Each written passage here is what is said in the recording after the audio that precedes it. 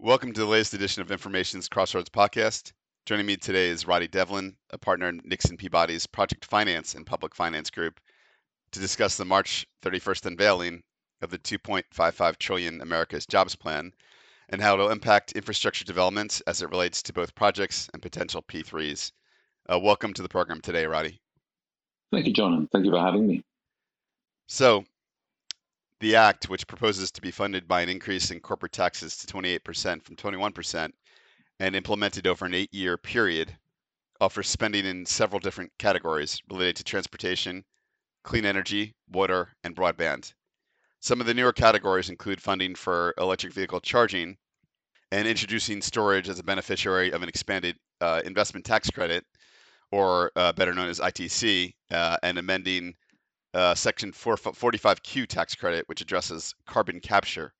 First off, Roddy, we have a very bold plan here. Every element of infrastructure and alternative energy is addressed that is going to be addressed. And I don't think President Biden got to every category in yesterday's speech to talk about it. But dating back to some Passover traditions, why is this proposal different relative to other infrastructure plans that you've seen? Thank you, John. It certainly is different. I mean, it's not just its size. As you mentioned, it's a $2.55 trillion plan over 8 years, which makes it the largest plan since World War II. So it's seismic in its size and scope, and it truly is a once in a generation plan. So that makes it different. But the other thing that really marks it out, against almost every other infrastructure plan we've seen for the last decades, is that it's a very politically driven program, and I'm not saying that in a bad way at all. President Biden's been quite plain that addressing racial disparities and racial justice issues is kind of front and center to his infrastructure plan. He's made it clear that he views infrastructure as being one of the means of kind of perpetuating racial inequalities, and he's looking to reset that. And he's been quite direct in saying that the plan is going to focus potentially 40% of its investments in low-income and poor communities of colour. Recognising that poor public transportation has disproportionately impacted low-income communities over the years, as has poor school infrastructure, poor water infrastructure. It's a very broad plan, and it's not to say that other plans aren't political, but they're not as overtly political. I mean, deciding to focus your investment plan on roads, bridges, tunnels, airports is in and of itself a political decision, as most past plans have. So it's just putting the politics front and centre and kind of making that a driving force is new, and definitely marks this as a different a different type of plan. As you mentioned, your green energy and energy resilience and your climate issues are front and centre to this plan as well. As you mentioned as well, that he's looking to move most of the federal fleet of vehicles to electric vehicles, which is a seismic change. I mean, given the amount of vehicles, trucks, vans, cars that the feds have, moving those to fully electric, you will have a real significant impact on the electric vehicle market, including the need for charging stations across the nation. So I think that's the two things that make it really different from other plans: are the size and the recognition that the infrastructure has always been political, and trying to use infrastructure to address his particular political agenda right now. Marks this as a different type of plan. So, Roddy, the clean energy aspects of the bill really create clear incentives for development. This includes the investment tax credit and how it applies to areas like battery storage potentially, as well as carbon capture. But when we get to the transportation elements, which a lot of P3 professionals probably are taking a look at, they're seeing about $620 billion spent for various portions of transportation, replacing old bridges and highways and transit, electrification of transit, which was talked about by Biden yesterday. Can you just walk us through the immediate effects of the bill from your purview and what the medium and long-term effects might be? Sure. You make an interesting point that even the allocations of your priorities of spending is pursuing his agenda. In that there is a substantial amount of money set aside for for traditional highways. I think it's a 35% increase over past funding levels, which sounds like a lot, but proportionally that's a C minus in the Biden plan. In that there's a 400% increase in rail transit investment. So there's a definite emphasis on de-emphasizing traditional roads, bridges, tunnels in favor of public transportation, which is interesting. But to get back to your question directly, short-term versus long-term impacts. I mean, the good thing is there are lots of existing programs and mechanisms for getting federal money out the door quickly in the transit space. TIFIA being one of them, but there's many other mechanisms where that money can funnel through relatively quickly. So if this plan does come to fruition, I could see the money coming down to the states relatively quickly, and the states are starved for infrastructure investment. I mean, the needs are truly significant. President Biden identified your 10 major bridges and across the nation, which have been needing replacement improvements for decades. It's not as if this is this issue suddenly arisen during the Biden administration. The transactions are there, the needs are there. There has been historical underfunding of American infrastructure for decades, and there's a pent-up demand, a pent-up need for for everything from improved school infrastructure, water, wastewater, roads, bridges, tunnels. Not even to mention kind of the new areas of green energy and technological development that he was focusing on. So there's I wouldn't say that there's the projects are necessarily shovel ready in the sense that when the money comes out, people will be going to work in 2 or 3 weeks. But there's a lot of projects out there that could do with this money very, very quickly. And I think if the Biden administration follows through, that this could have a real impact, very quickly. Yeah, I mean, at Information and elsewhere, I mean, we're covering specific projects that are along the lines of procurement right now, and there's a little bit of state political heat, if you will, on projects such as the Pennsylvania Bridges project, where again there wasn't the 10 bridges President Biden was talking about, but I'm sure the motives are clear. These are older bridges that Pennsylvania is trying to get modern infrastructure in place on. And then you have the Louisiana program, which has always been there. They got Belle Chase done, and they want to get the Calsco Pass project done next. And Alabama's trying to improve their I-10 corridor as well, just to name a few that are out there. And now you also have Austin, Texas, with their measure that they passed at the elections to get a $7 billion infrastructure package across for lots of things. So there's certainly projects out there. No shortage of projects like you talked about. For sure. I'd throw LA Metro into that list as well. Sure. They've got a very adventurous plan that's been on the drawing board for a long, long while. And so there's in terms of are the projects there? Absolutely. Will the states, municipalities, cities, jump at this money? Absolutely. Mm-hmm. So I in terms of short term, if the money really does start to flow, the projects are there that can lift it up quite in the short term. In the long term, if this plan comes to fruition, it truly has a prospect of being transformational.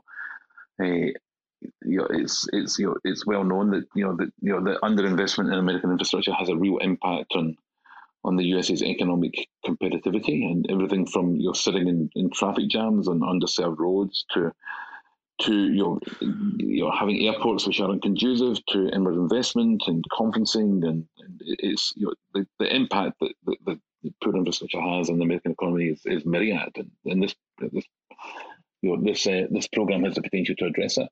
And in terms of the racial injustice, it's to put that front and center of the infrastructure plan is new. And as I say, I don't think this is when I say it's a political plan, it's not a criticism, because I think all infrastructure plans are political. This one is wearing its politics in its sleeve. So if again it manages to achieve what it's focusing on doing, including putting 40% into underserved communities, that again has the opportunity to be transformative in the long term. So yeah, it's an adventurous plan, and it's both in the short and long term. It's got lots of prospects of creating real change. Okay, well, let's talk about the mechanisms a little bit more. Do you think it was a mistake not to, again, this maybe more applies to the transportation aspects and the water aspects of it, to establish a permanent pool of capital, whether it be a federal infrastructure bank on par with the Canadian Infrastructure Bank and EIB, or perhaps sequestering a budget specifically for infrastructure? Was it a mistake then to make it very clear in the bill this is what they were trying to do, or not? It's a very hard question. I mean, you're having a federal infrastructure bank that's with an established source of financing would be great. I mean, that would be a real shot in the arm for for long term stability when it came to infrastructure investing.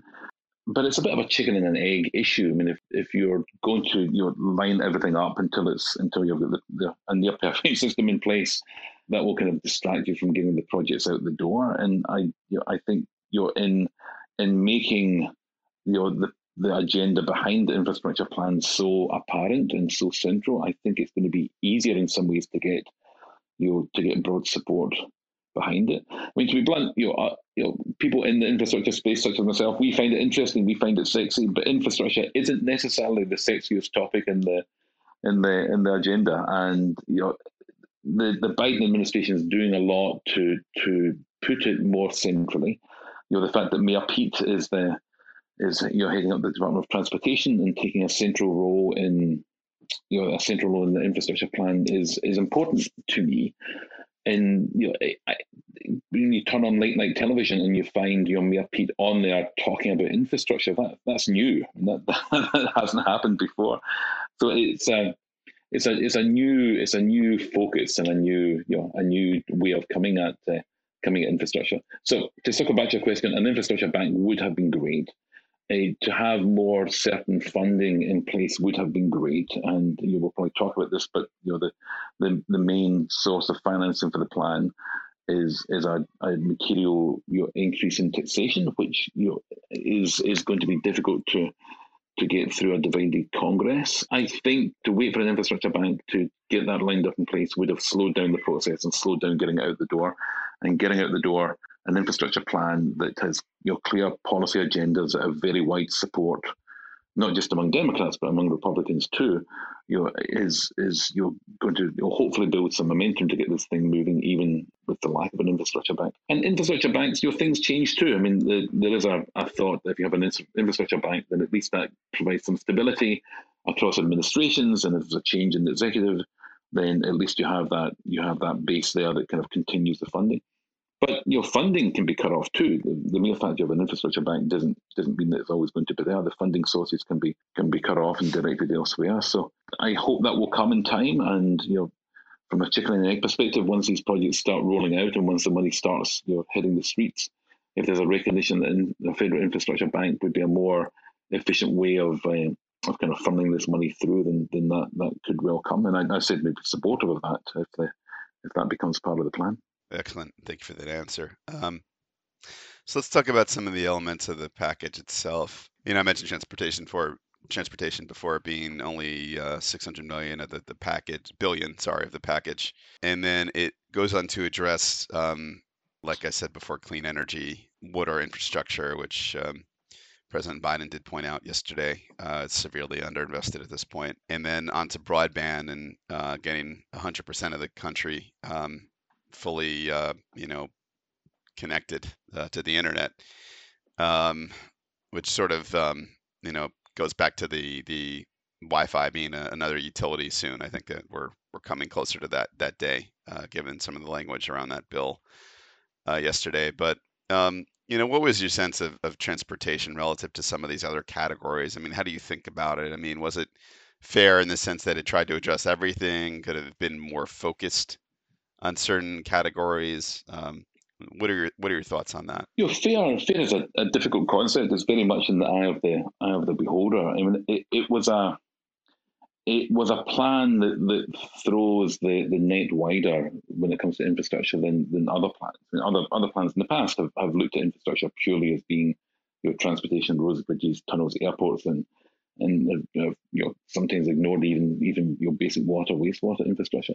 So this is a plan which focuses on infrastructure in a broader way. So your transportation is I think it's 40% of the overall plan. But you're focusing on affordable housing, low income housing, Right, your right. schools, universities. I mean that's all perfectly valid. I mean that's absolutely infrastructure. And if the purpose of infrastructure is to improve people's lives and to make seismic improvements in people's day to day, then we are better to start than their homes. I mean, again, there's been kind of chronic underfunding of public housing, low income housing at the federal level for many years, and this plan is adventurous in kind of addressing the needs of that sector. Everything from energy retrofitting to reinvestment to get new affordable housing in the urban areas where it's needed. Your schools again have been kind of chronically underfunded, and from a racial justice perspective, both of those focuses are kind of again central to Biden's desire to kind of redress the racial imbalance that has been kind of implicit in a lot of the federal investments over the years. So FAIR is a difficult one, but it's an adventurous, aggressive plan, and maybe it pushes the boundaries a little of what's infrastructure. You're looking at your other policy considerations, your healthcare workers and home care workers and your childcare. You'll come into the plan too in a way which is kind of pushing perfectly legitimate policy goals, but maybe pushing the infrastructure title a little too far. But it's an adventurous plan, and I don't think the underfunding of transportation, given the size of the investment, everything is getting more, including surface transportation, was reduced on us. Everyone's getting more. Just some areas are getting more and more, recognizing that there has been kind of traditional underfunding in those areas. Well, let's move over to the P3 aspect of it. I mean, obviously, what we saw this in the first quarter was the advancement of some projects that were gestating for a while. To your point, Roddy, you mentioned LA and the Sepulveda transit project, which finally picked proponents to build rail from the San Fernando Valley to LAX in a deal that will not reach financial close in for 2 years. It's not going to be shovel ready for a while as they pick what the method's best to get that project moving. And then on the East Coast, the Maryland Managed Lanes project. It has many names, so I apologize for our listeners who might object to what I'm saying, but you understand what I mean. In which we got to a proponent with Transurban and Macquarie Capital to build managed lanes across multiple highways as the start of a much broader project. But those are the big mass civil projects. I mean, what's been going on the past few years has been a lot of university projects. A couple social projects, that's what I meant, and some other smaller projects, if you will. But again, the U.S. market, as Roddy knows and everyone else knows, is a choppy market. Projects happen and then they don't. I mean, it's all kind of laden in politics and funding decisions and a lot of things all in. So a mouthful I've just said, but Roddy, what how do you think this bill might influence P3s or incentivize P3s in this country? When President Biden was candidate Biden and he released his infrastructure plan, a lot of us kind of crawled through that to see where P3s came in, and P3s were part of the candidate Biden's plan, but mostly on the green energy, innovative technology approach, where your private sector innovation and partnering was key, but it didn't form a great part of your candidate Biden's your infrastructure proposal. The plan that was released yesterday, again, a little light in details, and it certainly doesn't put P3s front and center. But at least it's agnostic as to mechanism. And P3s don't come from the federal level down. P3s come from the local level up. So the decision P3 or not P3 is not a federal decision. the mechanisms for for getting federal funding downstream are agnostic as to the procurement methodology. Your TIFIA works perfectly well for design build or a full blown design build finance operate maintain. It's agnostic as to how it's used. So what does it mean for P3s? I mean, on transportation, the more volume of transactions you have, the more P3s you're likely to have. It's simple as that. I mean, you don't have any P3s if you're not doing any transactions. So if the money is coming down from the feds and long delayed projects are happening, then the projects that make sense to do as P3s, I think, will be done as P3s. As well, we know your P3s are not right for every project by any means at all. If you look at the more developed P3 markets, typically they're 8 to 15% of the projects are done as P3s in the developed P3 markets. Generally the ones with more complexity where the risk transfer makes sense to bring in a private party to take more of that share on. And heaven knows the US has many of those complicated projects. Many of those 10 bridges that Biden specifically called out are complicated projects in developed urban areas with a very small footprint to work within, and P3s and private innovation risk transfer around those work well with those types of complicated projects. So I think P3s will do well if this program comes to fruition just on volume alone. But this program is also rife with innovation, R&D, and an invitation to public authorities and private investors to put their thinking caps on and do things in a different way. I mean, there's a lot of potential money in there for for doing innovation, for new energy sources, smart city initiatives, and that's where the private sector can really come to the fore. I mean, I think a private sector developer could look at these proposals and meld many of them together, many different sources, maybe some tax rent financing, some grants, and some new approaches, and come up with a project which addresses many needs in one. I mean, there's been a lot of talk of smart city initiatives and smart city developments over the last 5 to 10 years, but this program, if implemented, is the prospect of really giving that a shot in the arm. And again, that's where the private sector would really show its value. Okay, so let's talk about smart cities. That is to your point, it's been talked about more than executed on quite yet. Probably the more noticeable project that we saw in North America was Sidewalk Infrastructure Partners was trying to do a smart city concept in Toronto, and that didn't really that just fell through.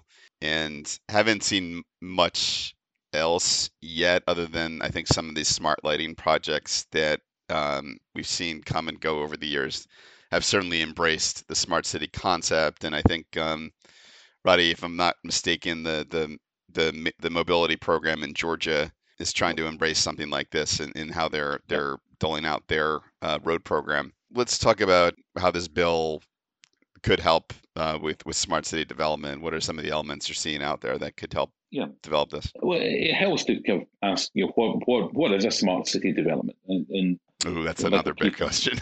Yeah, I mean, like P3s, it's very much in the eye of the beholder. But in the essence, a smart city, project or innovation is one which kind of looks at an urban setting, and identifies a problem and tries to find a solution to that using technology. That's one way of looking at it.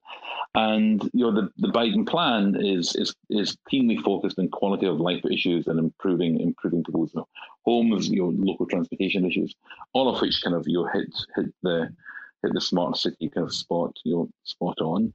So everything from technical innovation and affordable housing to improving your urban transit. I mean that's all smart city relevant. Part of the trouble with smart city initiatives has been funding sources and you're trying to create revenue from these projects, and that's been a problem, and it's not been easy to kind of identify beyond kind of advertising and Wi-Fi where the revenue sources are potentially to support these projects. Maybe parking fees and sidewalk usage fees and the like too, but it's been difficult to kind of make these projects self-sustaining. And when you look at the Biden plan, that is your potentially seed money and investment money to get projects off the ground, your proof of concept approaches too. So it has the potential to kind of get over that hurdle of getting a few projects up and running to see so that they become kind of marquee projects, and suddenly everybody wants one. And if there's some federal funding to kind of help bridge the gap and make projects which are very sensible and would be real quality of life improvers, but have been difficult to get financed before, there is a possibility of some of this green energy, technology funds or your transit funds, which are being directed to urban environments, being used in this way. I think it could really be a great push in the smart city initiative. Great. To finish it off, Roddy, we're going to throw a loaded question at you. So you have new jobs, you're rebuilding infrastructure, and there's definitely bipartisan support at Congress, as evidenced by some of the infrastructure proposals proposed in the first quarter of the year. The proposal includes being funded by corporate tax hikes. President Biden dared anyone to enter the room yesterday and said, well, come up with proposals, I'll listen to you. But it's not going to be involving taxing people in the middle class. He made that very clear yesterday in his speech. So it seems like corporate tax hikes is going to be the funding mechanism to start off with. Is this going to be enough to still get a bipartisan bill passed even after all that? Or are we going to wind up going into reconciliation the way we did with the CARES Act? You're giving me a very easy one to finish on, John. Thank you for that. My crystal ball is as cloudy as everyone else's. I mean, it's infrastructure traditionally has the prospect of being bipartisan. It's a jobs bill in many ways, which is and it already is bipartisan, Roddy. We've seen it by some of these proposals. Clearly, both sides of the House and Senate have agreed on a few proposals already in the first quarter, so it's there. For sure, absolutely right. These projects are ultimately local projects, and your politicians like bringing projects home. So if they can, kind of get on board with this project and point to a new bridge or a new schools or whatever it might be locally, then that's a win for them. So there's a lot of political pressure to get this thing moving. On the other side of the table, Biden is proposing a significant tax increase to cover this, which will not garner significant bipartisan support. As you mentioned in his announcement yesterday, he clearly drew the contrast between his tax increase and the tax cut in the last administration, and kind of was quite blunt in saying that that tax cut had a massive impact on federal revenues, and this is going in the opposite direction. And he was daring people to challenge it. He was being quite clear that he's looking to redress what he sees as being an imbalance, and he's challenging folk to say no to his program. Bipartisan or not, I mean, I don't see any possibility of the tax increase being bipartisan. This is a plan that's going to fall into many separate pieces of legislation. There's certainly some of this legislation that will be more bipartisan than others, but it is largely doable by reconciliation, and the Biden administration has shown itself to be willing to get the vice president in there to cast that vote. So I'm going to walk the line and say that certain elements of this program, this plan, when broken out into separate pieces of legislation, will be easier to garner bipartisan support as some already have. But ultimately, I don't see any bipartisan support for the tax increase, which kind of underlines this plan overall. But I could well see the Biden administration just biting the bullet and getting that done through reconciliation as being a key part of his policy agenda. So watch this space. Yeah. Well, it's going to be an interesting couple of months. But for now, we are going to go into congressional recess and have to pick up the debate in a couple of weeks. In the meantime, Roddy, thank you for getting on the podcast today. Really appreciate your time. Pleasure, John. Thank you for having me. For the listeners out there, you have opening day of baseball later today and Easter weekend to look forward to. So thanks for listening in today, and we'll look forward to hearing from you next time around. Burke out.